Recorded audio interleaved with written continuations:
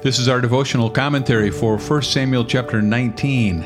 I'm Pastor Doug Corlew. Welcome to the Abide Podcast, where we daily begin with the reading of God's Word. And Saul spoke to Jonathan his son and to all his servants that they should kill David. But Jonathan, Saul's son, delighted much in David. And Jonathan told David, "Saul, my father, seeks to kill you. Therefore be on your guard in the morning. Stay in a secret place and hide yourself. And I will go out and stand beside my father in the field where you are, and I will speak to my father about you. And if I learn anything, I will tell you." And Jonathan spoke well of David to Saul his father, and said to him, "Let not the king sin against his servant David, because he has not sinned against you, and because his deeds have brought good to you. For he took his life in his hand and struck down the Philistine. And the Lord worked a great salvation for all Israel. You saw it and rejoiced. Why then will you sin against innocent blood by killing David without cause?" And Saul listened to the voice of Jonathan. Saul swore, "As the Lord lives, he shall not be put to death."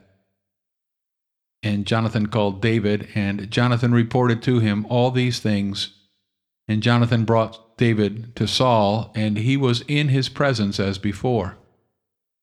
And there was war again. And David went out and fought with the Philistines, and struck them with a great blow, so that they fled before him. Then a harmful spirit from the Lord came upon Saul as he sat in his house with his spear in his hand, and David was playing the lyre. And Saul sought to pin David to the wall with the spear, but he eluded Saul so that he struck the spear into the wall, and David fled and escaped that night. Saul sent messengers to David's house to watch him, that he might kill him in the morning. But Michal, David's wife, told him, "If you do not escape with your life tonight, tomorrow you will be killed." So Michal let David down through the window, and he fled away and escaped. Michal took an image and laid it on the bed, and put a pillow of goat's hair at its head, and covered it with the clothes. And when Saul sent messengers to take David, she said, "He is sick." Then Saul sent the messengers to see David, saying, "Bring him up to me in the bed, that I may kill him." When the messengers came in, behold, the image was in the bed, with the pillow of goat's hair at its head. Saul said to Michal, "Why have you deceived me thus, and let my enemy go, so that he has escaped?" And Michal answered Saul, "He said to me, 'Let me go. Why should I kill you?'" Now David fled and escaped, and he came to Samuel at Ramah, and told him all that Saul had done to him. And he and Samuel went and lived at Naioth. And it was told Saul, "Behold, David is at Naioth in Ramah." Then Saul sent messengers to take David. And when they saw the company of the prophets prophesying, and Samuel standing as head over them, the Spirit of God came upon the messengers of Saul. They also prophesied. When it was told Saul, he sent other messengers, and they also prophesied. And Saul sent messengers again the third time, and they also prophesied. Then he himself went to Ramah, and came to the great well that is in Siku. And he asked, "Where are Samuel and David?" And one said, "Behold, they are at Naioth in Ramah." And he went there to Naioth in Ramah, and the Spirit of God came upon him also. As he went, he prophesied until he came to Naioth in Ramah. And he too stripped off his clothes, and he too prophesied before Samuel, and lay naked all that day and all that night. Thus it is said, "Is Saul also among the prophets?"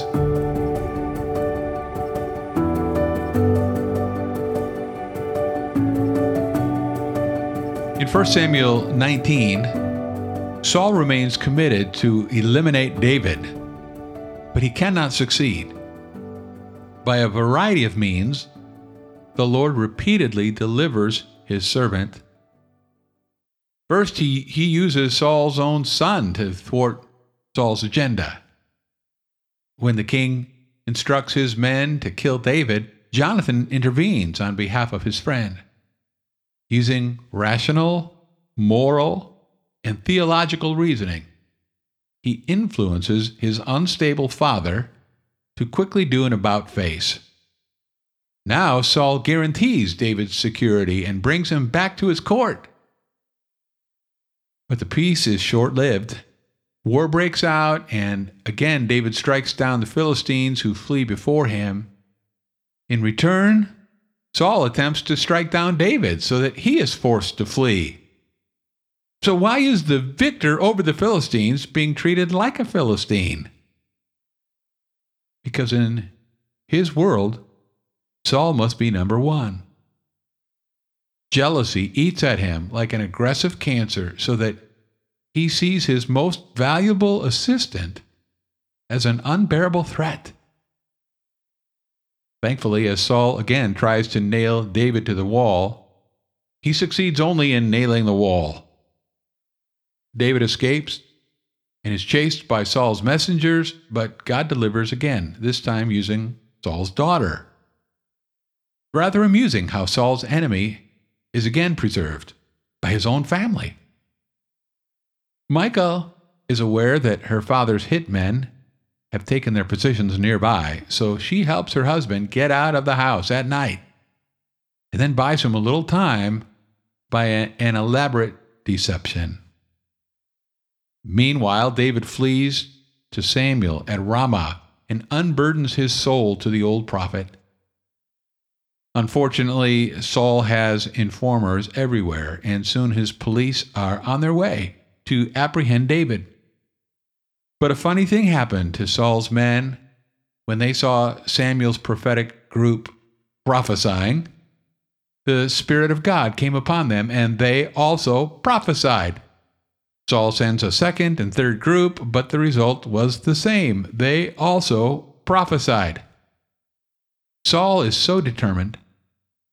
David's back is against the wall, and he must be taken down now, even if he is in the company of a revered prophet. Sometimes if you want something done right, you have to do it yourself. So off Saul goes to Ramah. And what happens? Before Saul even arrives at Prophecy Point, he too is assaulted by David's defender. Unable to beat them or not join them, the king is totally overcome by the Spirit of God. The worship service went on undisturbed. Thus it was said, "Is Saul also among the prophets?" How amazing! Time after time, God sends forth His Spirit in raw, irresistible power.